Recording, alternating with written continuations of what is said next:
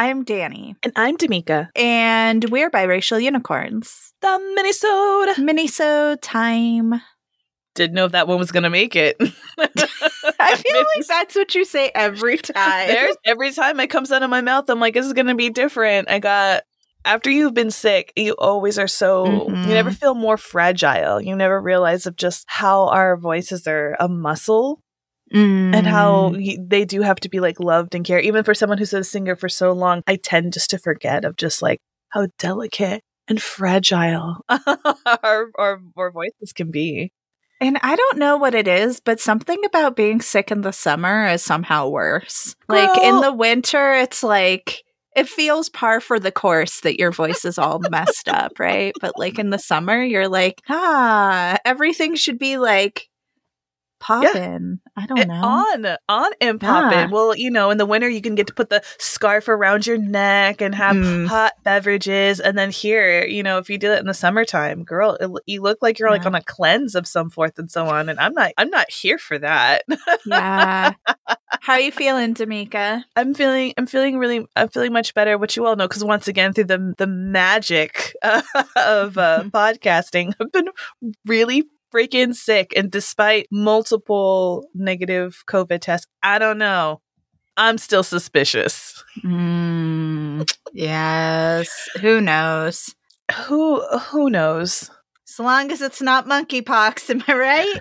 Girl, so you briefly mentioned monkeypox the other day, and I was like, oh yeah, I heard this is going around. And then, of course, as per nerd usual, I'm like, well, I gotta take a dive into this because it's monkeypox. Girl, what is wrong with this world? I want off. I'm done. I am absolutely done with this world. Yes. Well, in the world of animals impacting humanity, humanity's impacting animals. I'm gonna take a page from that book to talk about today. I wish people could see like my pantomiming. No, I am enjoying not the right medium for pantomime. But it's perfect. She's literally taking like a page, like with her pinching index fingers and like laying it across our book like an old editor of like the original printing press of putting the paper down before she rolls over it, the ink, you know what I mean? Yeah, you know what they say, there's no medium for miming like podcast. So today we're gonna explore that world a little bit. This also can be filed under nostalgia being brought into the popular consciousness with various remakes that are happening all the time, or sequels or what have you. Oh. Don't want to talk about the sequel. I think it came out. It must have come out. I think it already came out, but I don't go to the movies anyway. 10 minutes on the clock.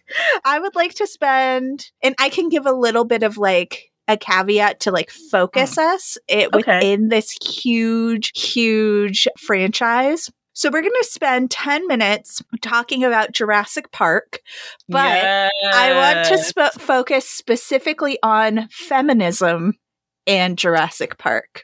I'm here for it. Some of my first memories of Jurassic Park was seeing it in Blockbuster. So it's a classic cover. It really, really was. And I remember even our local Blockbuster in our hood. D'Amica, what's Blockbuster for people who are too young to know what that is? No, a Blockbuster is the reason why y'all children even got the Netflix. Y'all need to thank the dead bones of Blockbuster, because pettiness is what gave you all Netflix. There was, we used to, back in my day, when a new movie came out, you had to wait like 6 months. I don't care what anyone said. It was 6 whole long months for it to come to VHS, to where you would have to then get in your car with your folks, drive to the store and go rent them, borrow them like library books, with the intent to return them. But you also got charged if you did not physically rewind them. Mm-hmm. So you would have to do that. VHS were like big cassettes. You don't know what cassettes are unless you're a hipster. I love how you just keep digging these holes of like... Yeah. I can't wait to be like, and a car is a thing that you get into that was killing the planet. I'm like, and popcorn was a colonized snack. It's like, it was just happy to keep going back and back. But yeah, I remember actually, seeing it. And of course, at our time, when did the original one come out? What year was that? 92, 93? So we were like second. Maybe it was earlier. 93. 93. So we were kids. We were like 7, 8 years old ish in that. But of course, like that was such a ripe age for loving dinosaurs. And I think that's why it was just, even though it was a grown movie, I really enjoyed it. But what I thought was really interesting as I got older and could enjoy it a little bit more, because all kids have it's one of the very first few fascinations, right, that kids have. One of the first real obsessions kids have is dinosaurs. And I remember watching it, I think finally in class. No, I think I watched it at home, of thinking just how badass this female scientist was. I remember thinking of just you didn't really see that a whole lot for me personally. I'm just thinking how cool it was to have this kind of dynamic within it. So I don't know. I think it was, and of course I loved puppets and I loved the animation of it. Huge nerd. I think I probably watched the making of Jurassic Park more than I probably end up watching the original Jurassic Park movie. Yeah. What about you? What was your first intake of it? Yeah, I was never a dinosaur kid. I missed that bus. I was a star kid. I was an astronomy kid. I wasn't a dinosaur kid. Yeah. Mike is a planet kid. I have a planet kid. I love that. Yeah. So I don't think I was drawn to it the same way. My younger sister, though, was obsessed. Mine and she had never seen the movie. So that was an awesome thing in our household, and she loved it. So we did eventually watch it, and I think I felt similar. I thought Ellie was the coolest character. She was so badass and so knew a lot, and unlike a lot of female characters who even when they know a lot they downplay it, she never downplayed it. She was always there and not afraid to throw in her, what is wrong with you? There's a bunch of poisonous plants here and you picked them because you thought they looked nice. So I was a big fan of Ellie, and yeah, and I liked the dinosaurs, of course. And I liked the fact that the dinosaurs were female, right? I always thought that was a cool detail that I was really into. Well, I think by having that, I think we have this natural, they brought in the natural need to have protection, right?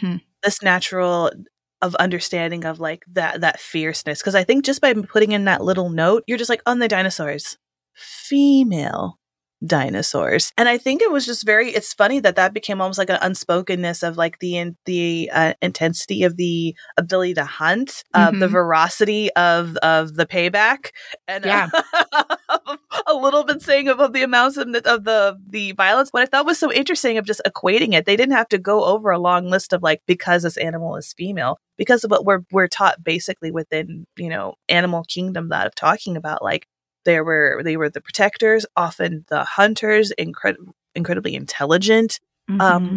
We're taught that within the animal kingdom, males have these vast ceremonies and things they have to do in order to be able to mate, and talking about this privilege of being able to be with this female in order to preserve their species, and then not realizing that women's job of preserving their species is sheer protection. That's their job. And I thought that's such an interesting point to call out within the movie of just it's a female movie. It's and to your point with Ellie's character talking about, it is a delicate balance of women not being ashamed of their intelligence of what they have and coming off bitchy and whiny. Yeah.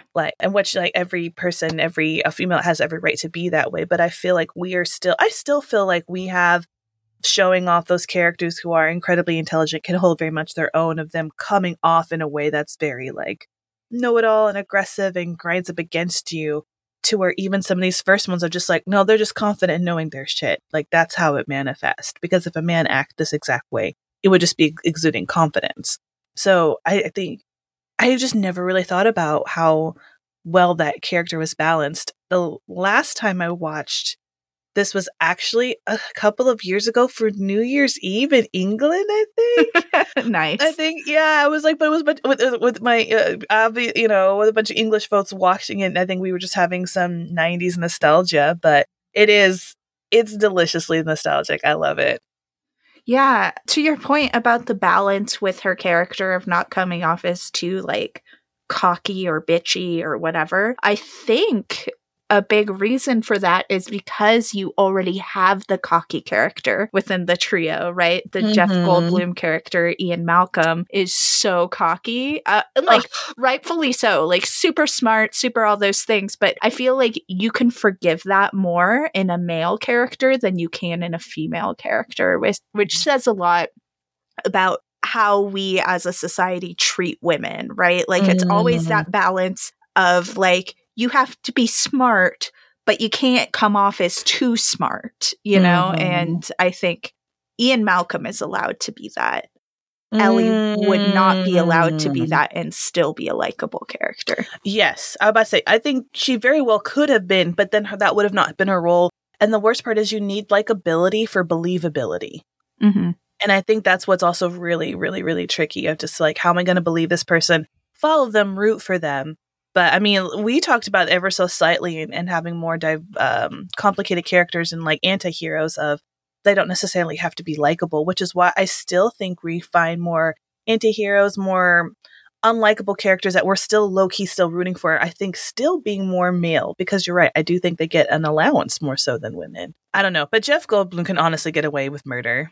He can get away with a lot, that guy. What a weirdo. Really what a delightful weirdo he is. And he does. Not only can he, but he absolutely does. Because I just think it's like, I love when someone just, as the older they get, the more delightful kookiness that is just out there. I'm like, you go ahead, Jeff. I'm here for it. Totally. So the newest Jurassic Park is starring the original trio. That's crazy. Yeah, which I think is cool. It's cool to bring them back. And I haven't seen this whole run of Chris Pratt Jurassic Parks. I haven't either. Because I don't know. It's just as the dinosaurs get digital, I'm less interested. That's what it comes down to. But can we talk about it though? I thought I was being an old fogey. I'm just like, I need them to know that there's a person inside working their head. Like, is that weird? No, I don't think it's weird. Think about, and here's an abrupt pivot, but think about the success of The Mandalorian. And it's because Baby Yoda was an actual puppet. And I feel like so many people connected with Baby Yoda because there is magic in puppetry that does not exist when it's completely computer generated. I just need you to repeat that a little louder for the people in the back making all these damn remakes. You know what I mean? Yeah. But that said, I think I would be interested in seeing this latest one just to see those characters back again. I heard that Ellie's character has now moved on to dealing with like climate crisis, which seems totally on brand for her character. So I love it. Oh, that's going to be, yeah. I've too also kind of stepped away from the new franchise for reasons, but this will be exciting. I wonder what they're going, what their direction will be, that storyline. And yeah. It'll be sad that I would not be watching it for dinosaurs. Not that that was my thing, but you're right. Like some of that kind of magic of cinematography will kind of be gone. So I'm really hoping that the storyline is really meaty enough to carry the movie. So yeah, we'll see. We'll see in 10 years when I watch that movie. Because somehow, even though Blockbuster's gone, Redbox will be around, and you'll go to a Redbox. God, even Redbox is dying out, and I feel like so many people don't even have DVD players anymore. Yeah, that's weird, which once again, we'll have to explain what all those are later. And right.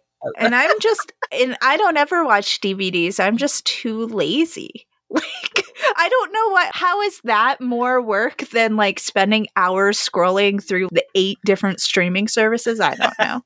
But girl, you already know. I feel, speaking of a dinosaur, I feel, because we have DVDs ones that we've just collected from, my husband and I 10 plus years together. All the thank you, Hastings, and your bargain bin for keeping us entertained in the early days of our relationship. But I do very, very much feel like they're just taking up space now. Because when's the last time, outside of Studio Ghibli ones, do I actually go searching for them and look to buy them? Do you know, I just don't anymore. So I feel very they feel like dead weight. But I don't want to throw them away. I don't want to give them away because they'll just be tossed away. So it's just, I wonder if this is how it felt with VHSs of what do I do with these now?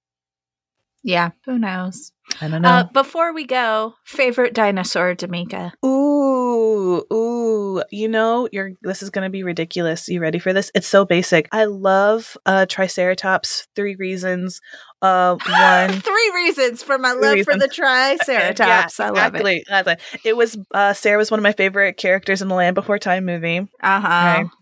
Right. I love that they're giving me low squatty vibes. I'm short. I'm also very wide set and squat. And I felt I'm just you're an omnivore with a lot of power, a lot of attitude, and just their different kind of hunting rituals, things about looking for food and also rooting. So it's giving me pig vibes, which I also kind of like pigs. And 3, my daughter has a stuffed Triceratops, the name Wahaha, that she absolutely loves. It's her first real toy, her first true love. And so it's sentimental. So I love Triceratops. So there we go for the 3. What about you?